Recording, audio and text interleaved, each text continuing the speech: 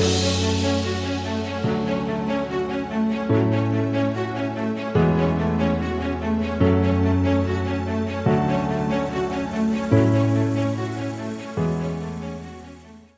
there, and welcome to the Think Wealthy podcast.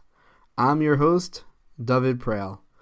The Think Wealthy podcast is sponsored by YDLP Investments, the home of the $10,000 commercial real estate investment.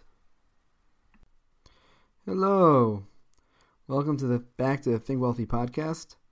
Today, we're finally starting talking about money and investing and all that good stuff. So to start, we have to understand what is money, right?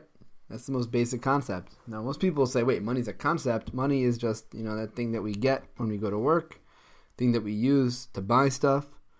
What does it mean that money is a concept?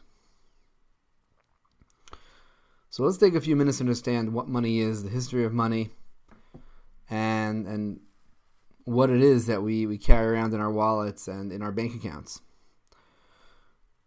What money is actually is a government-backed form of value.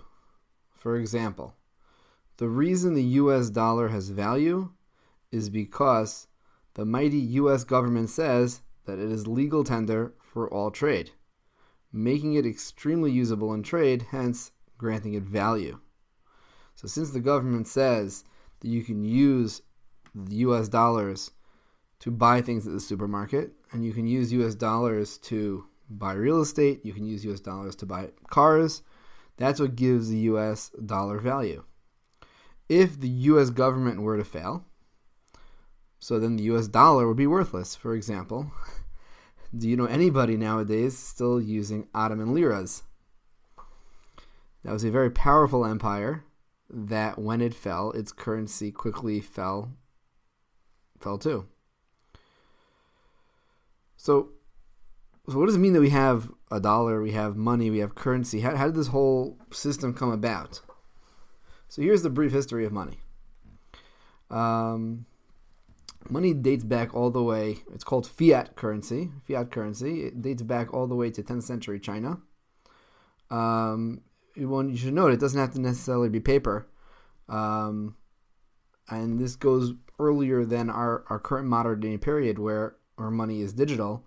But in the 17th century, in what was then New France, now is Canada, beaver skins were commonly used as a form of fiat. There's a famous story where when money got tight, the intendant of finance of New France, he cut up a bunch of playing cards and assigned a value, and for a number of years that was the currency. Even in the U.S., the dollar has only really been a fiat currency since 1971 when the U.S. dollar went off the gold standard. Before that, it was indexed to gold. Or it was based in gold, really. Now, why would a government want to take their currency off of something like gold or silver, which has inherent value, into pieces of paper? And it's not just about the transferability, that paper money is easy to print and you can transfer it easily, because for many, many years, currency was minted coins. So it wasn't necessarily easier than gold or silver. Sometimes it's minted iron or copper. So why create your own currency? So this goes all the way back to something that the Roman empires realized 2,000 years ago, and that is you can't mint more gold and silver, but you can always mint more iron. You could always add other metals to your silver. Essentially, governments can deflate their own currency. They can control and manipulate the value of their currency.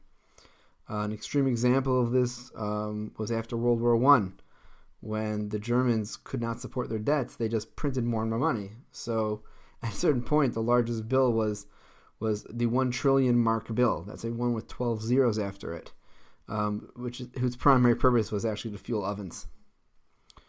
But now you may ask, so why would a government want to do that? Why would a government want to devalue their own currency.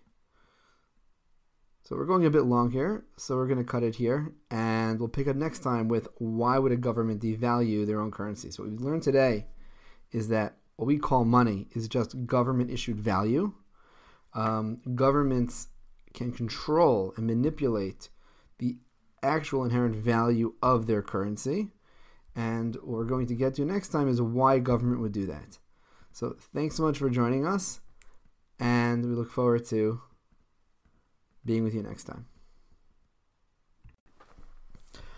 Thanks so much for joining me today. I hope you learned something of value.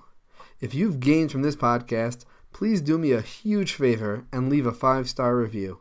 If you feel that I haven't earned that 5-star review, please reach out and let me know how we can earn your recommendation.